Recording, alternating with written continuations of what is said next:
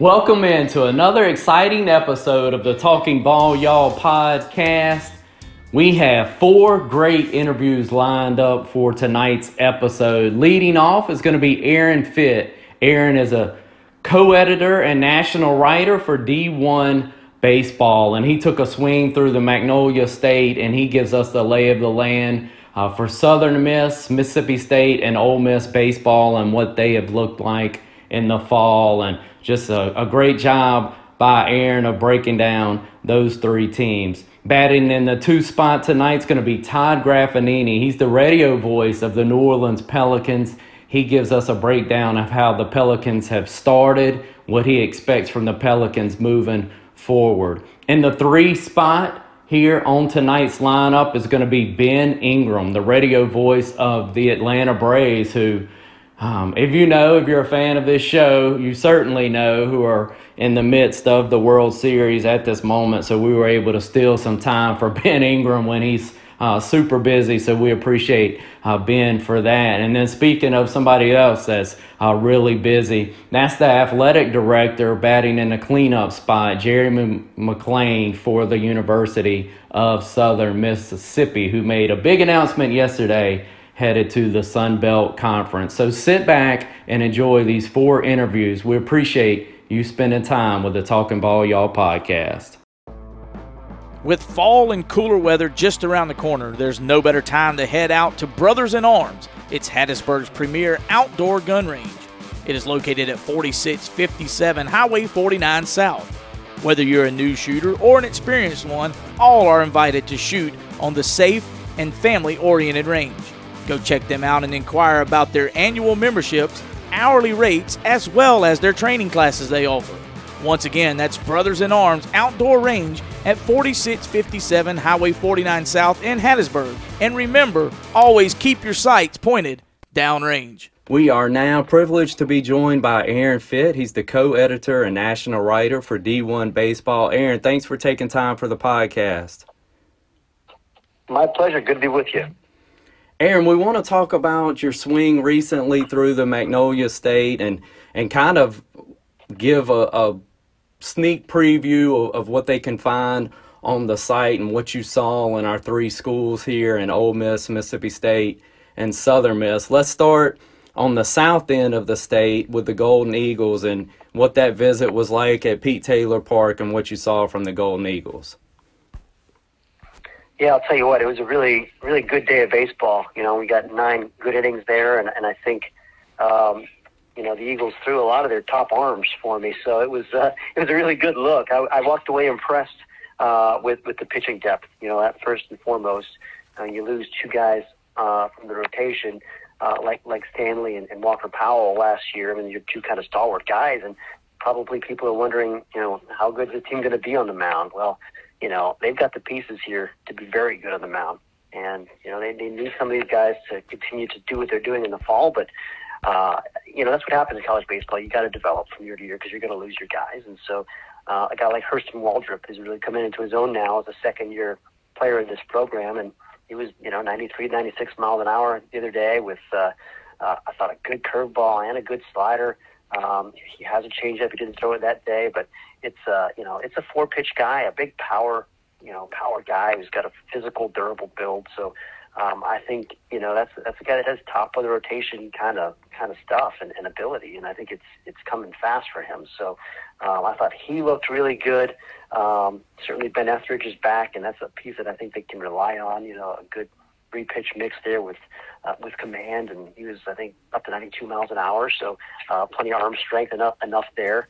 I thought Chandler Best, the lefty, a guy that they were expecting big things from last year, didn't quite maybe have the season they were hoping, but he looked great when I was in there. Just kind of breezed through 2 just really efficient innings, and a left-hander that's 91-93 with a really good tight slider that he was commanding. I feel like he's a guy that's really emerging now too. So those are 3 arms that stood out. Dalton Rogers, another lefty JUCO guy, didn't have a good look or a good outing when I was there, but I saw him in the summer in the Cape Cod League, and he can pitch. I think he's going to be a a nice piece probably in the rotation for him as well. And you got Tyler Stewart, a big 6'9", right-hander who was 94, 96 with Stink. I mean, it's pretty explosive. So there's a lot of exciting pieces on the mound. That's what stood out to me first and foremost. A guy you spoke highly about going into his freshman year and maybe didn't actually live up to that expectation or his own, and Wilkes. I think you saw him hit a bomb the day you were there, and the power that he has, that he can display in his sophomore year. Yeah, it's serious power, and I remember last year when he was a freshman in the fall, I was there, and in batting practice, he put on a show, hitting balls way up there into the trees, over the trees, and it's, you just don't see that kind of power. And he didn't have the year that they were hoping for as a freshman, or that I expected. But he's back now, and of course, the very first at bat, I was there last week. He hits a home run to the opposite field gap, just showing that easy carry the other way on a 93-mile-an-hour fastball. And he's the guy, if he can get healthy. He's a little banged up right now. I think he's got a knee issue that they're going to take a look at, and hopefully that's not too serious. But if healthy, I mean, it's athletic and he's strong. He's always kind of reminded me of Griffin Conine, who was at Duke, son of big leaguer Jeff Conine. He had a really bad start his career, first year two, really. And then you kind of saw him turn the corner, and it really, he had a big year, hit a bunch of home runs as a third-year guy. And he's a similar size guy, similarly athletic and strong, powerful swing.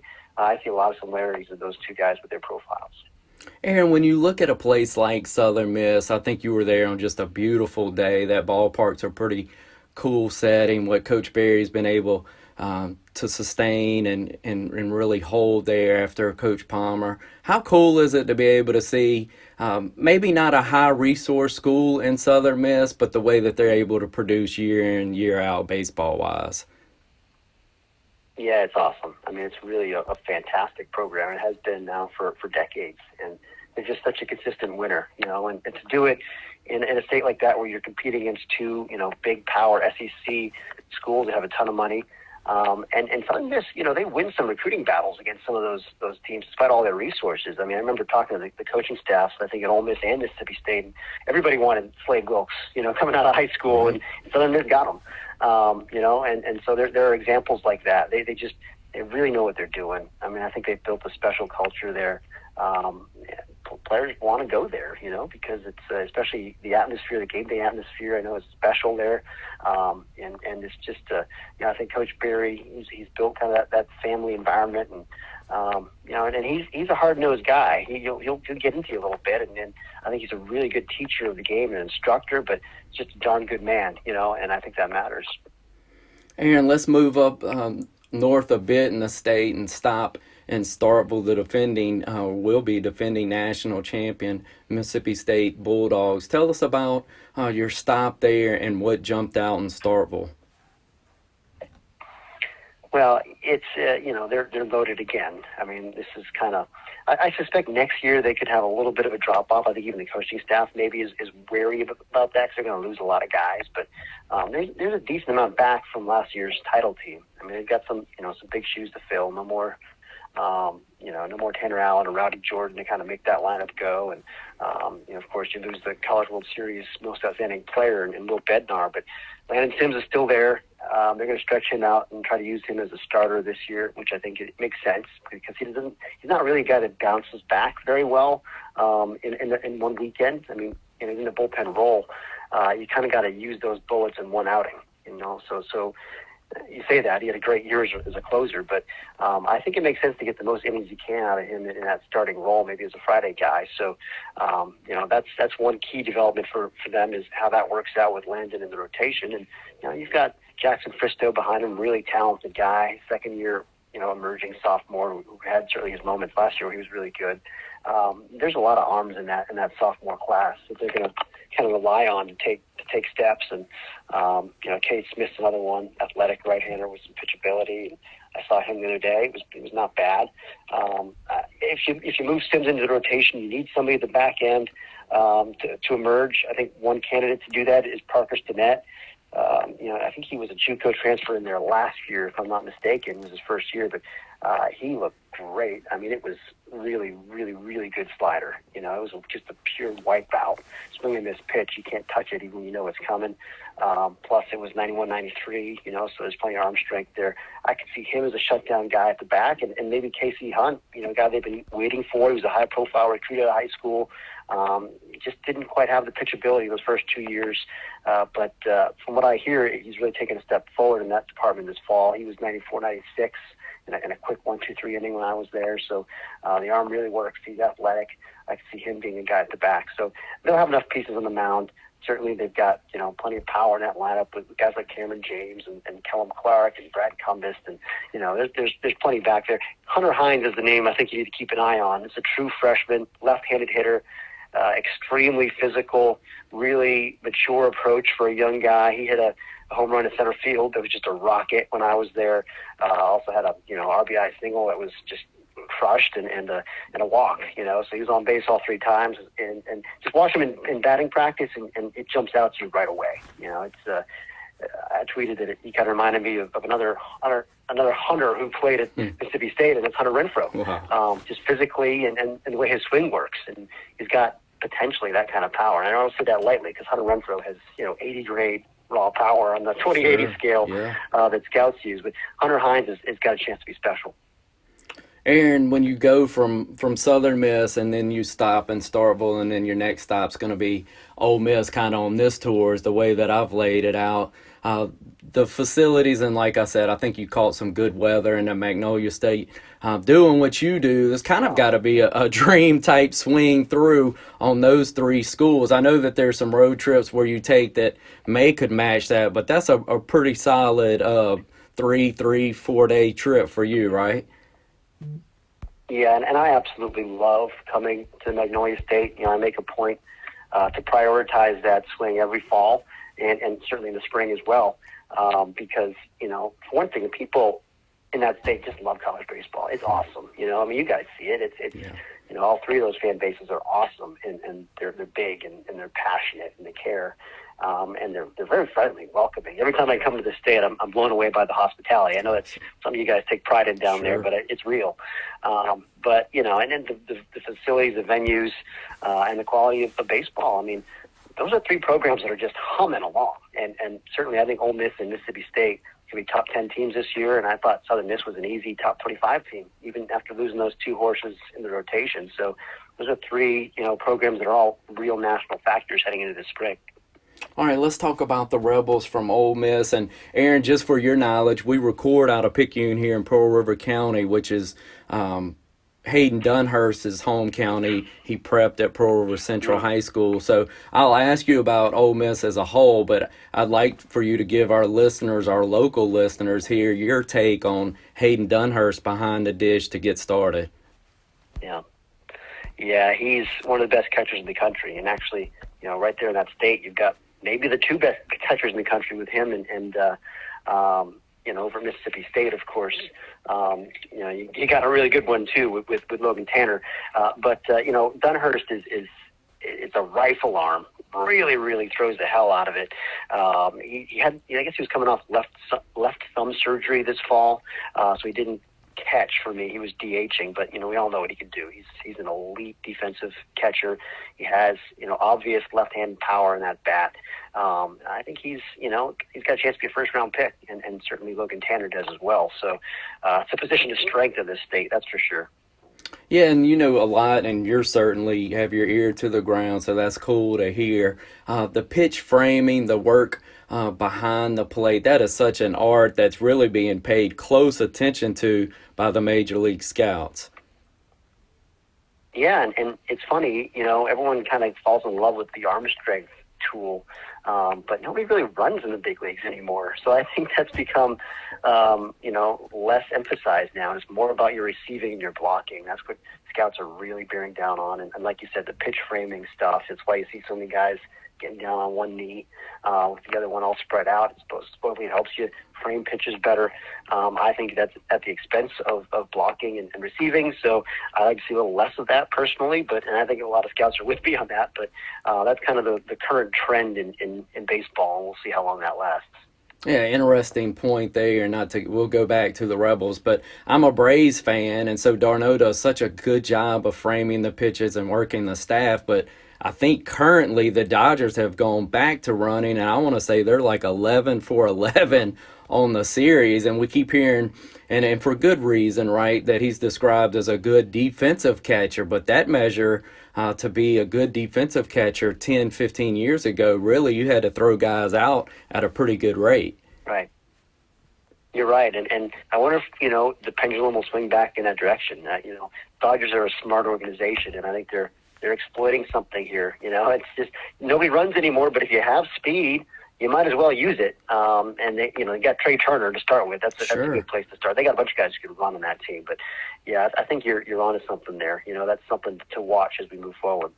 Okay, so for the rest of the Rebels overall, you've already kind of tipped your hand, a top 10 team coming out. You're impressed with them. Yeah, they got everybody back in the lineup. I think all 9 of their kind of everyday guys are back, and it was a really explosive offensive club last year. Up the middle, you're so strong with Dunhurst and then Jacob Gonzalez, who was a first-team All-American for us as a true freshman last year, if I'm not mistaken. I mean, boy, is he so smooth, Aaron, to watch, or what? Gracious. He's awesome. I mean, just the defensive instincts, the actions, the arm strength, ability to throw from different slots. I mean, the whole thing, it's special. And, of course, it's a really good left-handed bat, too. He can hit. And Peyton Chatagnier at second base, it's a great, elite double play combination. And Chatagnier is kind of that energizer guy who makes them go. I think he's going to have a big year, because he wasn't healthy for a chunk of last year, and I think that hindered him a little bit. But they need him to kind of help energize them and make them go, and I think he will. And then, T.J. McCants, I guess he could also play second base potentially, but he's naturally an infielder. But he learned center field on the fly last year and kind of, took off as a true freshman, and he's an emerging superstar. I mean, he's really tooled up. Obviously, he can run. Left-handed hitter with some power. Went out to right field. There was a no-doubter when I was there for that scrimmage against Little Rock. So he's a star that's just, only scratching the surface of his abilities right now. And then you got Justin Bench is back, and a versatile piece, an athlete. You can move around the diamond. Ben Van Cleve, just a big burly guy that, all he does is hit, really. I mean, and he's got power. So Kemp Alderman is a breakout guy that I'm intrigued by. Big-time raw power there. And don't forget, Tim Elko is still back. He didn't play in the fall. He's recovering from that knee surgery. But, what he did with one knee last year was absurd. I've never seen anything like that. I mean, I've never seen anything like that in baseball. And so that was kind of the legend of Tim Elko lives on. He'll be back for another year. And they, the question for Ole Miss is on the mound, right? You lose Nikhazy. They didn't have Gunnar Hoagland late last year anyway. He had surgery. But you were talking about two elite guys in the rotation. How will they build that staff this year? They threw probably their 6 best guys in the 2 6-inning scrimmages I saw, and I walked away impressed with them all. I mean, there's arm strength. Derek Diamond, I think, should have a good year. I think his pitch ability continues to evolve. He's a third-year guy now. The stuff has never been in question. I'm expecting big things from him. You got Drew McDaniel, who's up to 93, 94, and can really spin the breaking ball, 4-pitch guy. A transfer named Jack Washburn, the son of Jared Washburn, the big leaguer. He comes from Oregon State, big physical guy, and it was 91, 94 with elite carry through the zone. He's got that riding life on his fastball. I saw a good slider and Nathan's a solid changeup there, so I think he could start for him. And then I think at the back end, keep an eye on Brandon Johnson, who was just electric, in 2 perfect innings when I was there for that scrimmage. He was 94, 96, and, explosive fastball, and I thought a swing and miss changeup, and, serviceable slider. So especially if he can develop that slider a little bit more, he could be one of the better closers in the country. Aaron, thank you for your time, man. I certainly feel more informed about our three schools here in the state that compete at a high level in baseball. If our listeners want to follow you and then go support what y'all are doing there at D1 Baseball, just really premier coverage, can you tell them where to find you on Twitter and then how to subscribe and take in not only the podcast but the write-ups here on D1 Baseball? Yeah, we're at D1 Baseball on Twitter. I'm at Aaron Fitt, AARONFITT. And certainly D1Baseball.com is the place you need to go for really all your college baseball needs. We've got schedules and stats and scores and, of course, lots of analysis, podcasts, video stuff. It's all there. I think you can get a discount now. If look on Twitter, in our Twitter feed, there should be a coupon code for a subscription. But we hope people consider subscribing. We love what we do. We've got a great staff, and we certainly appreciate all the support we get from the fans down there in Mississippi. Awesome, Aaron. Thank you again for your time, sir. Yeah, my pleasure. Good talking with you guys. Hey folks, it's never too early or too late to get that spring cleaning done. Give our friends at Silver Run Cleaning Services a call. They provide Pearl River County and the surrounding areas with a professional cleaning service. Silver Run Cleaning offers tailor-made and customizable services for your commercial business, your post-construction cleanup, and your residence. Remember, that's Silver Run Cleaning Services. For reoccurring and one-time appointments, give Darby McCraney a call at 601-337-1721. That number once again is 601-337-1721. Let Silver Run Cleaning Services handle all your messy cleanups. We're now joined by the voice of the New Orleans Pelicans, Ty Graffinini. Ty, thanks for taking time for the podcast. Appreciate it, Clay. Enjoying the day off, getting right back into it tomorrow. And it's a good evening in Minneapolis last night. Finally got a win.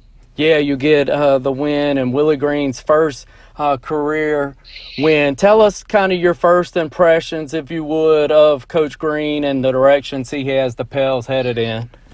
He's been really outstanding to work with.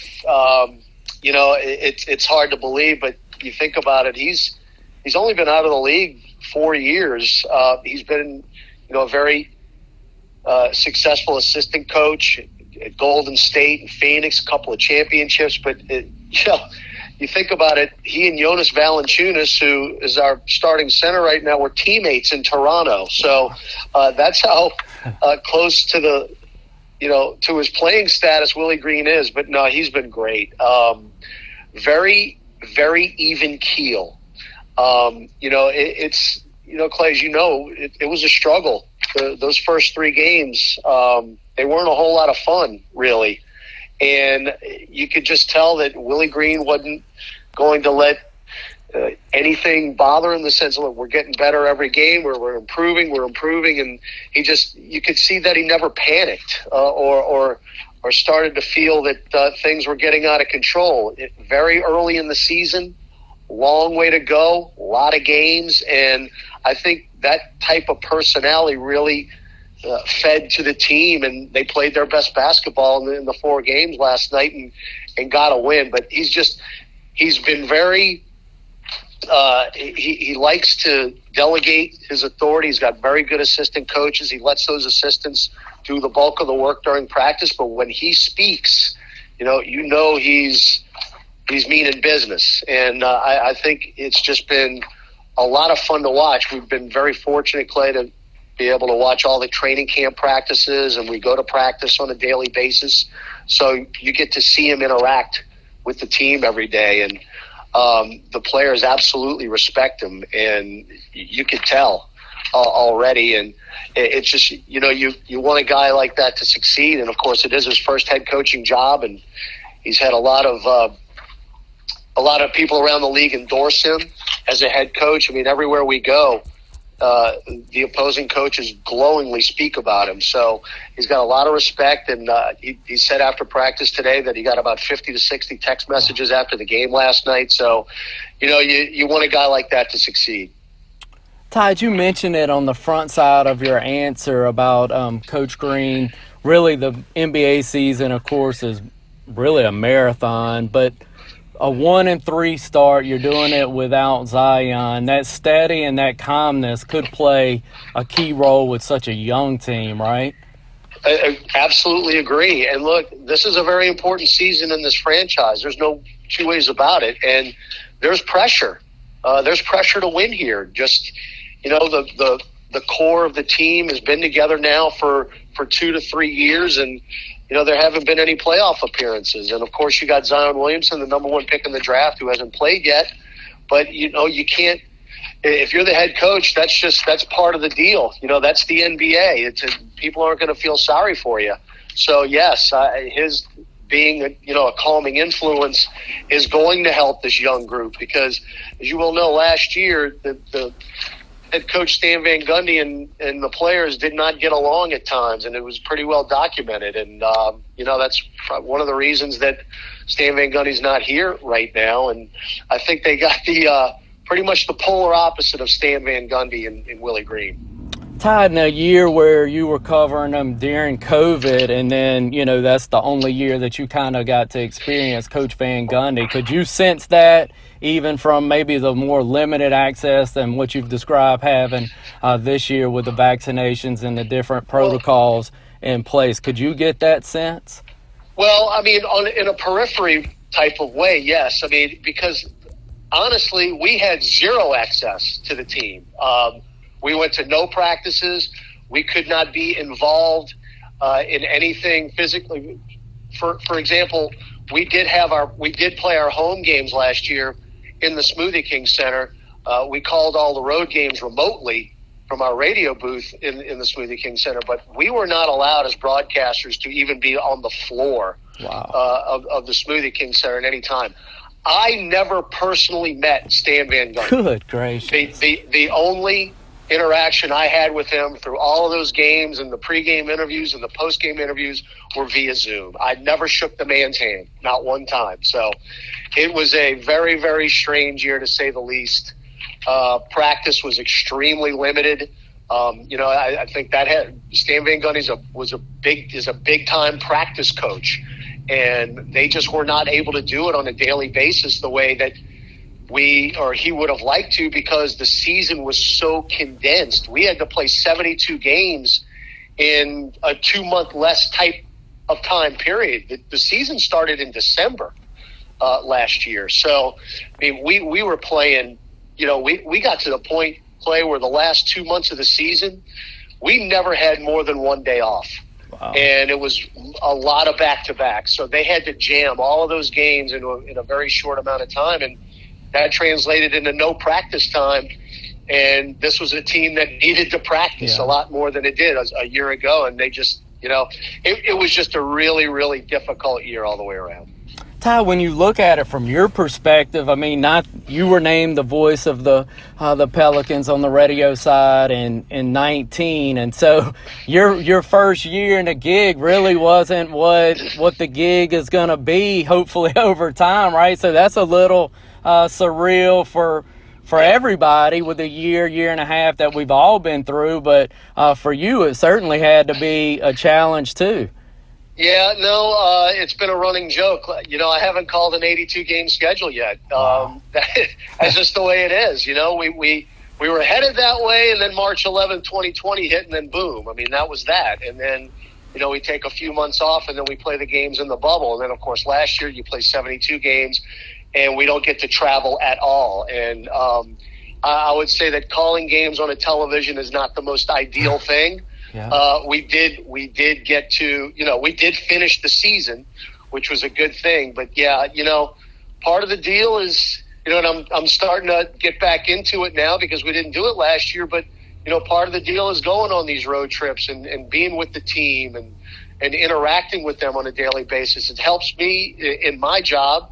And of course you gotta get used to the grind, and it is a grind, but it's a grind you sign up for. Sure. We got back at 2 a.m. last night, and I had to wake up at 6 o'clock and bring my kids to school, but I'm not complaining. That's part of it. So it beats, now my wife would disagree, but it beats staying home for, half the season, 41 games on the road. So, it's just part of the business, but, yeah, man, I really, really missed all the thing about 2 years ago when the season stopped on March 11th, we were actually starting to play our best basketball of the year, and we're making a push towards the playoffs despite starting the year off at 6-22.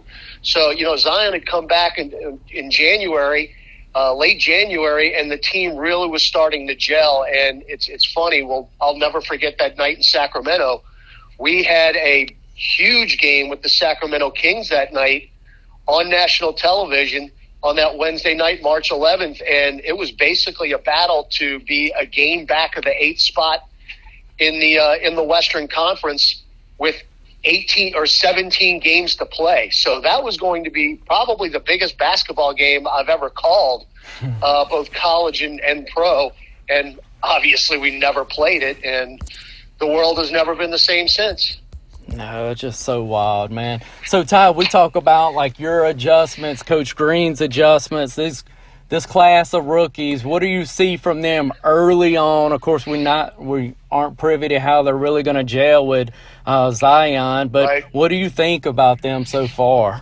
Well, they've been impressive. Trey Murphy, 17th pick in the draft, has shown that he can make shots from anywhere on the floor. And, again, we see Zion get integrated back into the offense. I think Trey Murphy is really going to flourish because of the spacing that he's going to get, because Zion, of course, is going to go right into the paint, and that's going to leave, and everyone's going to collapse on him, and that's going to leave guys wide open in the corner and on the wing. And Trey Murphy, and we've already seen it in the preseason and his first 4 games, that he is very capable of knocking down the three-point shot. But I tell you, the guy who nobody can stop talking about is Herb Jones.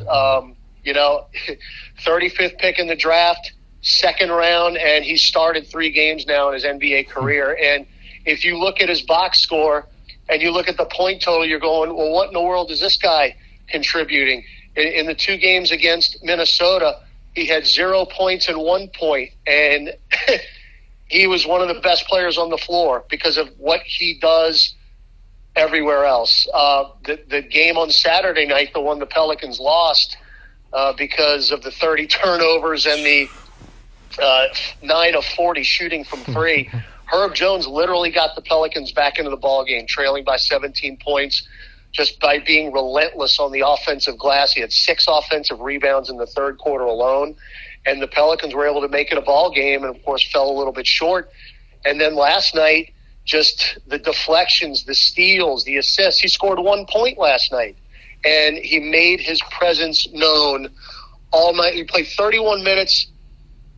Actually, last night he did not have a point. Saturday he had 1 point. But last night, 2 steals, a block shot, an assist, 3 rebounds. He's doing what he needs to do, what they want him to do. He can guard anybody on the floor. He was the SEC Defensive Player of the Year a year ago, as well as being the Player of the Year in the conference. And, right now he's working on his outside shot. And, of course, the work that Fred Vinson has done with Lonzo Ball and Brandon Ingram with their outside shot. We call Fred Vinson the shot doctor. He's been a Pelicans assistant now for 10 years. Well, guess who his pet project is right now? Herb Jones. At practice today, and they really didn't do a whole lot today because we got back in late and was such a physical weekend.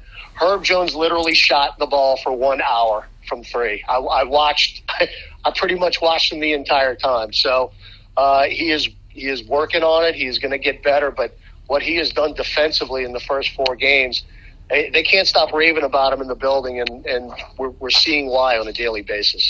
Graf, it's your job, and you do a tremendous job of it, trying to kind of paint that picture. But people that aren't able to get courtside and all they've ever consumed is the NBA product on TV, it just doesn't do it justice, does it, for what you're describing with Jones trying to keep up with some of these guys that play out on the wing in this league?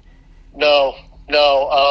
It's funny because the first start, I just thought about it. We were in Chicago on Friday night playing the Bulls, and Herb Jones gets his first start. Well, guess who they put him on? Zach LaVine. I mean, you talk about a baptism by fire, and look, LaVine, at times made him look foolish, but Zach LaVine's going to make everybody look foolish. But the thing about it is Jones never backed down at all. I mean, at all. And those type of experiences very early in his career are going to make him even better and better. He's going up against Anthony Edwards last night. At times they put him on Karl Anthony Towns. Again, they're not afraid to put him on anybody. And look, he had a couple of huge deflections and steals in the game last night, despite not scoring any points. So again, no, it really doesn't do it justice until you see these guys on the floor going at it every night. Todd, man, I can't thank you enough for your time. We appreciate you, man. It's been cool to see what you've been able to do with this opportunity, the enthusiasm you bring to your calls. It's a great listen. So as a Pelicans fan, I appreciate that standpoint too. Good stuff, Clay. Anytime, man. Thank you, Todd. Johnson Farms and Meat Market features all Angus beef steaks for incredible flavor. They also serve cooked brisket and top quality deli meats, including pork, beef, and chicken. Beef packages are available too. Shop online at johnsonfarms.com or stop in at the corner of Highway 11 and North High in Picayune. Johnson Farms and Meat Market, where quality beef begins. We are very excited now to be joined by the voice of the Atlanta Braves. Ben Ingram, thank you for taking time for the podcast. Absolutely. Great to be with you guys today. Ben, we're talking to you between games 1 and 2 of the World Series. If you would, just give our listeners kind of a look into what this journey has been like for you through the postseason and how incredible it is to call a World Series. Well, it has been one heck of a journey. I mean, anytime you get to go deep into the postseason, it's magical. I mean, you feel like you're in the midst of something very special. And that's what this season has felt like for the Braves, at least for the final 2 months of the season. And they're able to pick up some steam, and they've carried that right over into the postseason. And I think what we've seen is them coming together and playing their best baseball at the right time. I know that folks have looked at the Braves as a team that only won 88 games, so that makes them a huge underdog. But in my opinion, what they were in April and May and June and July absolutely has no relevance to what they are right now. How a team finishes, what they are when they get to the postseason is what matters, not what they were 2-3 months ago. So this team has put it together at the right time. It's definitely felt special. Beating the Brewers and seeing Freddie Freeman hit that home run in the 8th inning of the 4th ball game was a big moment. Finally taking down the Dodgers was huge. That feels like the one hump you just couldn't get over. And they finally did. And then winning Game 1 last night was a great start to the World Series. It was their first World Series win in a single World Series game since 1996. The last time they were in the World Series in 99, they were swept. So you couldn't have asked for a better start. Then you hand the ball to Max Fried tonight. So it's been a really good journey, a fun ride. And for me personally, just being able to be a part of this to any degree, but especially calling the games, has just been the thrill of my life to this point. Ben, I went back and listened. We had you on prior to the season, and I went back and listened to that preview. So many things that you and I talked about really haven't happened for the Braves, including the All-Star game. That interview took place before that was pulled from Atlanta. When you look at the Acuna injury, Soroka, Ozuna suspension, just, man, how resilient. And then you mentioned it, their front office coming in clutch right there at the trade deadline. It's been fascinating. I mean, this journey is something that none of us could have predicted. I mean, you go back to the last time we spoke, and a lot of those guys that we talked about that you just mentioned are guys that were not just pieces of the puzzle. They were cornerstones for this organization, cornerstones for this roster. And to lose them, I think you would have thought at the time, well, if you told me at the time that all those guys would be missing significant times this season, I would have thought that this season would have gone down the drain. I'd have just said, okay, well, injuries got you. And I've seen that happen before with teams that I've covered. And, of course, it happens to teams every single year where they just don't reach their potential simply because of injuries. That's why everything that we say at spring training comes with a disclaimer of if you stay healthy, because health is not guaranteed in this game. And it's a long, grinding season over 162. So to be where they are right now, in the face of all that, and furthermore in the face of not even reaching 500 or over 500 till the first week of August, that's remarkable, and it's so rare. So to see them do that, to me, it goes right back to the trade deadline. What this team became from the trade deadline on. They became the best team in baseball record-wise after the trade deadline. I felt like they would need to make at least 3, maybe 4 moves. I said that on our podcast and furthermore on our broadcast leading up to the trade deadline.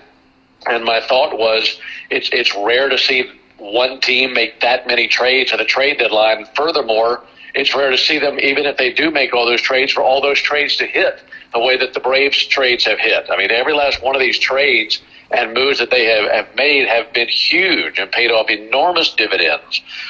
So it is really a testament to what this front office was able to accomplish, the moves that they made, their evaluations of the players that they were able to trade for, and how they wanted to use them. And I think putting all that together, it's been a wild ride and one that no one could have predicted. Ben, you certainly see the grind that the players go through. Outfielders coach and first base coach Eric Young. EY's work on being able to maybe show a preview of Rosario, seeing the way that ball is going to come off the wall, and then Albies work with Wash and almost seeing a absolute replay of that backhand glove work. How cool is that to see? Because I know you see them put the work in every day. Absolutely. I think their roles are to prepare these guys for what they're going to face. It takes a special type of experience, a special type of foresight in order to know exactly how to prepare a team for a game. And that video yesterday of EY having those outfielders prepare for balls off the wall, that's what led to that out late in the ball game. That was a huge out late in the game. It's all about preparation. If you're not preparing, you're preparing to fail. And these guys know that. And you've got two of the best in the business in Wash and EY. They do a tremendous job. That's a coaching staff that has been so good. And they've been together for several years now. I think that's been the backbone of this team is having this coaching staff intact for all these years and having that familiar relationship that the players have with those guys. So they trust them, and they've done a very nice job with preparing for this team. And I think what you saw yesterday was the byproduct of all of that and coming together on the field the way that it did for the Braves. Ben, when you look at the injury to Morton last night, that certainly changes some things through what may take place down the road. How do you see the rest of this series playing out with the Braves with this 1-0 advantage? Yeah, that's a great question. I think you feel good about tonight and Game 3 because you still get to stick with your plan. What you need tonight is Max Fried to go deep in this ball game. The Braves used multiple relievers last night. If Max Fried could go 6 or 7 innings of this ball game, and furthermore, you only have to get about somewhere between 6 and 9 outs out of your bullpen, I think you're set up well for that. You have an off day the following day, and then you're back at home for Game 3. But you ended up having to basically use a bullpen game last night when you didn't anticipate doing so. I think the Braves felt like Game 4 could probably be a bullpen game. They put Kyle Wright on the World Series roster just so he could eat some innings. They wanted to be better prepared for a quote-unquote bullpen game for the World Series than maybe they were for the Championship Series versus the Dodgers. But now you used a bunch of those guys last night. A.J. Minter obviously wouldn't be available for tonight's ball game as he went 2 2/3 last night. So how this sets up is you need Max to go deep in a game. You can't. I don't think you need to get back into your bullpen early. Similarly to how you had to work it last night. So if you can get Max to go tonight, go deep. Likewise, Ian Anderson for Game 3. Then you can cross that bridge when you get there. Game 4 was going to be the game that you anticipated a bullpen game. Now that could potentially be Game 4 and Game 5 because you've got some options, but I don't know that any of those options are guys that you expect to go 6 or 7 innings in a World Series game. You've got Kyle Wright, as I mentioned. You've got Drew Smyly. You've got Jesse Chavez. You could make a move. Obviously, they're going to have to with putting Charlie Morton on the IL. And there are a couple of options there, whether it be Touki Toussaint or even a Kyle Muller or a Spencer Strider. I mean, I know we're kind of digging here, but you're looking for guys that you might could replace Charlie with and have them go some innings. So that's a decision they'll have to make, and hopefully you have a good series lead and things go well in Games 2 and 3 where you're better prepared to handle Games 4 and 5. Ben, last question. How cool has it been for you and the sights and sounds? I appreciate the access you give on your social media, too, to some of the behind the scenes. But the way that the Braves community there has responded with these postseason ball games and the sights and the sounds that they've provided there at Truist Park. It's been special, and I love that we live in a day and age now where we can provide that extra access, be it our individual social media, how the Braves go about doing that, the technology that we have with TV and such, where you can provide more access. I think that's terrific. I think that fans want more, not less, and it's good to give fans more. So having all that come together for a special season like this, it's definitely a treat. You have to treat it like it's special because it is extremely special. And getting to treat it that way and serving your fans as much content as they possibly can get, I think that's the way to go because everybody is excited. Everybody's thrilled to see what's taking place with this ball club. And it's definitely a pleasure to be able to do that from our end. Ben, man, thanks for letting us steal 10 minutes. We know that you are super busy. Have a great call tonight, buddy. Will do, man. Thanks so much. Good hearing from you, Clay. Thank you, Ben. How do you unwind? Whether it's hunting, riding horses, or just sitting around a campfire, it's better on land you own. Southern Ag Credit can finance that land. Give our Gulfport office a call at 228-832-5582 or visit us online at southernagcredit.com. Now joining the podcast, the athletic director for Southern Miss, Jeremy McClain. Jeremy, how special a day was it yesterday on campus there to make the announcement about the Sun Belt? Well, first of all, Clay, appreciate you having me on, man, the opportunity to come on and share. It was a great day, all the way around, quite honestly, from the media piece to obviously just being able to get the announcement out there and share it publicly. And I've kind of just had to bite my tongue for a few days and keep to myself. But to be able to share it publicly and talk about how excited we were, the reasons that we kind of got to this point, the reasons we made the decision, that was awesome. And then to have the fan reception and be able to share with them and have folks come up and congratulate everybody and just to see the genuine excitement, and then to see it also on social media. I mean, our folks have really stepped up, and I think our future conference peers have been really impressed with how our folks have embraced it, and vice versa. I think our folks have been really excited to see the warm welcome from the Sun Belt. So all in all, it was a great day and just a lot to be excited about. Jeremy, you mentioned it at the front end of that answer, kind of holding a secret, if you will. Can you kind of give our listeners a look inside what that would be for the coaches and now, I guess, the student athletes? But do you tip your hand at all to the coaches, or do they kind of find out when we do, and what has been their reaction? Yeah, so I definitely visited with them before we made a decision. Now, in these situations, I intentionally don't ask too many questions of them too early because I want to protect them a little bit, and I want them to be able to say, hey, I don't know, because sure. I know they're going to get that question from everyone, hey, what's happening? And so we waited a little while and then brought them all together and talked to them about where we were, talked to them about where we felt like it was headed, and it just gave them an opportunity to, hey, give me some feedback, ask me some questions. If you've got concerns, let's talk about it. And really, there were a few questions, but really it was all positive. I think our coaches felt really good about what that looked like and what the move meant for our program. And so yeah, we got them involved kind of late in the process, but definitely before we made any decisions, and gave them an opportunity to give feedback. And I think they were all very excited about the move. Jeremy, with excitement sometimes comes a little angst. You're familiar with the Sun Belt for your prior stop at Troy. Being familiar, and then also, can you kind of tell our listeners how familiar you are with Keith Gill and the Sun Belt commissioner, and how that kind of makes your shoulders relax in midst of such a big decision? Yeah, I'll say this, and it was kind of interesting. My time at Troy came to a close. The commissioner and I overlapped for just a month or two.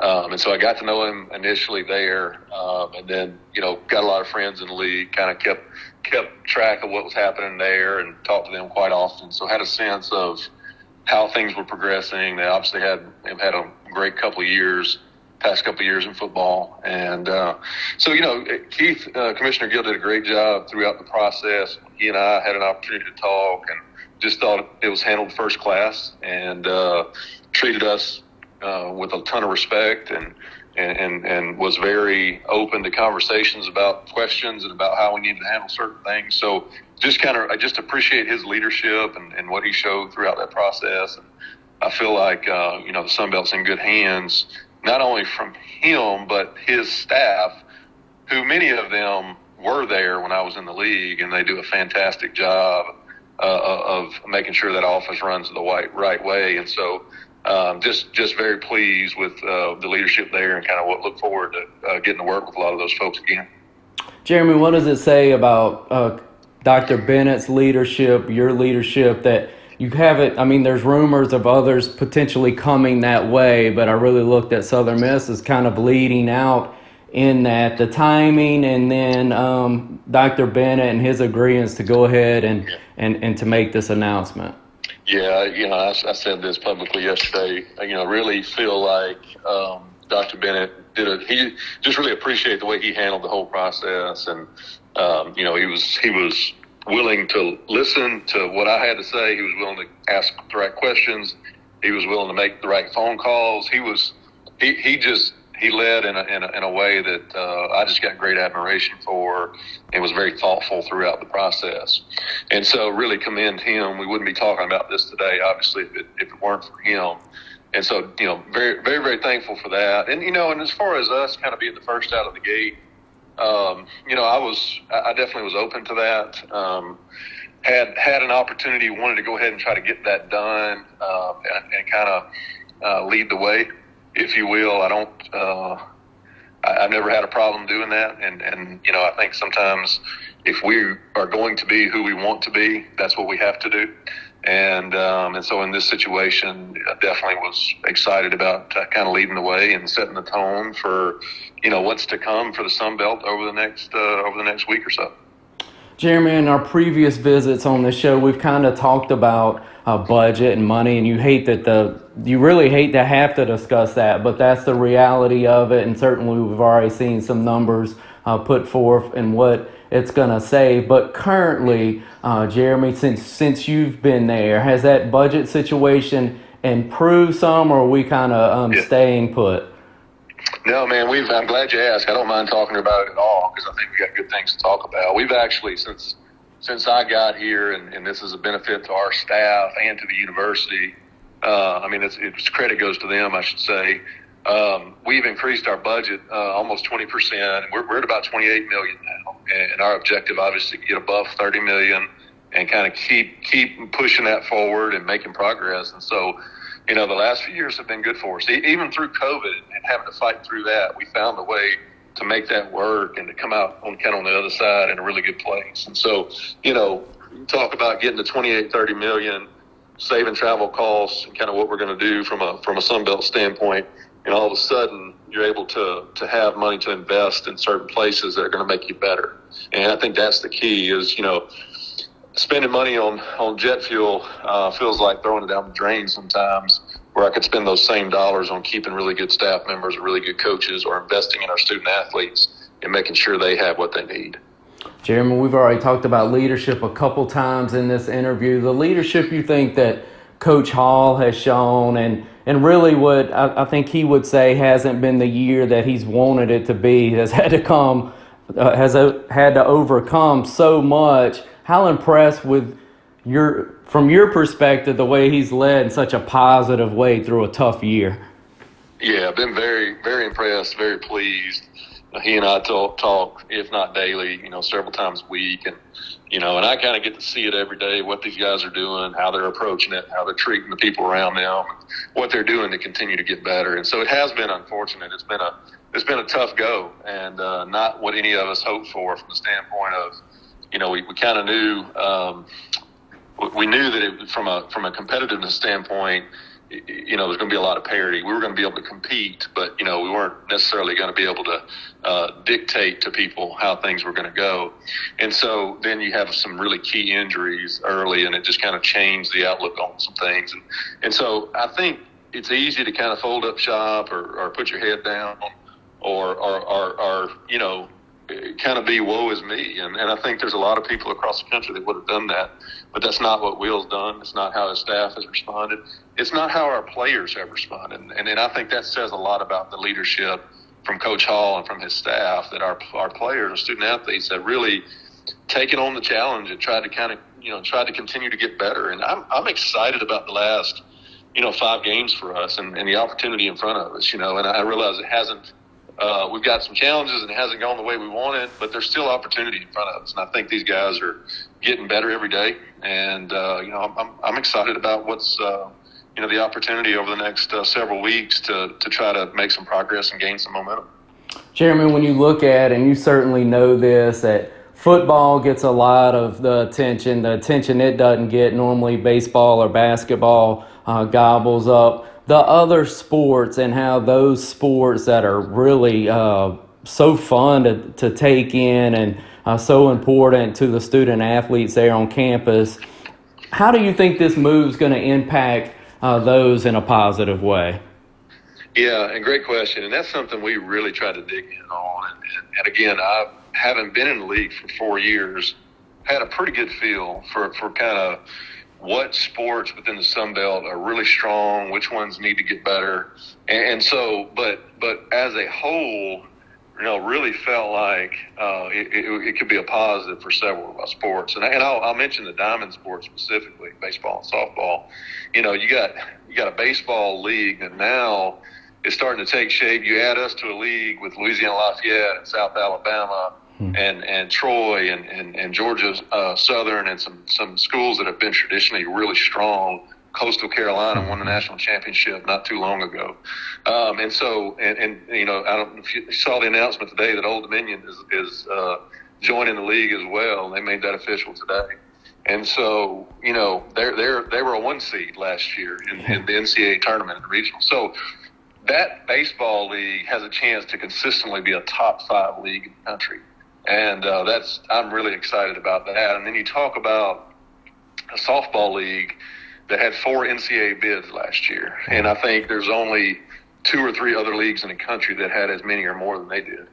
And so I think the diamond sports have a chance to really, really benefit and play in a conference that's going to be one of the tops in the country. And then there are other pockets, I think, within the Sun Belt. And I said this, to the press yesterday. I think the basketball league is underrated. I think some people kind of look at it and say, well, it's a 1-bid league, but, as are most of the leagues in the country. Sure. And so, but the parity in that basketball league, it's quite the grind, and it takes something special to win that league. And so I think that's going to be a great opportunity for our men's and women's programs. And I think there's other opportunities. We talk about soccer and volleyball. Again, really good leagues. So I think as a whole, when we look at all of our sports, we've got an opportunity for all of them to be in a position to be better suited and a better fit than the Sun Belt. Jeremy, it's been said, and this will be the final question. I know you're really busy. When you look at it, and it's been said time and time again, how much that Texas-Oklahoma move really made people shake and try to get to where they needed to be. But since you've been at Southern Miss, the conference question's probably been asked to you long before that. Are you kind of glad to have that question not to be asked for a little while? I am, and not that I mind people asking. I'm just glad to be in a place, headed to a place that is going to be beneficial for us, and that our folks can get excited about. And I think the thing that's been difficult, Clay, and this, like in the past, I think we felt like things happened to us, and in this situation, we were prepared. There was a path for us, and we took advantage of that. And so that's a much different feeling. Yeah. And I think our folks are genuinely excited about that and us kind of charting our own path. And so, I'm glad to have that question behind us, because it means that I get to move on to the next thing, which is, there's a lot of things on the list to get done. But now we can focus on getting better. We've got some facility improvements we're working on. We've got to figure out how to continue to fundraise elevate that, do it at a higher level. There's some programs we've got to continue to get better at. And so I think this is one thing that we can check off that list and say, hey, this is a positive. This is going to be better for us as a whole. Now let's focus on these next things and try to get better in that way.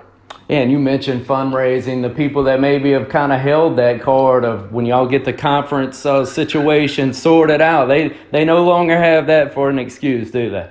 No doubt about it. Time for those folk, that was what they were waiting on. It's time for them to step up, and I do think there'll be some of that. And again, we have really gained some momentum in fundraising, even through COVID, even through a difficult football season. People want to help, and so we've got a really good foundation happening there fundraising, and I think once we get some things moving in the right direction on the field, that's only going to get better. And so I'm very, very excited about that. Jeremy, thank you again for your time and your leadership.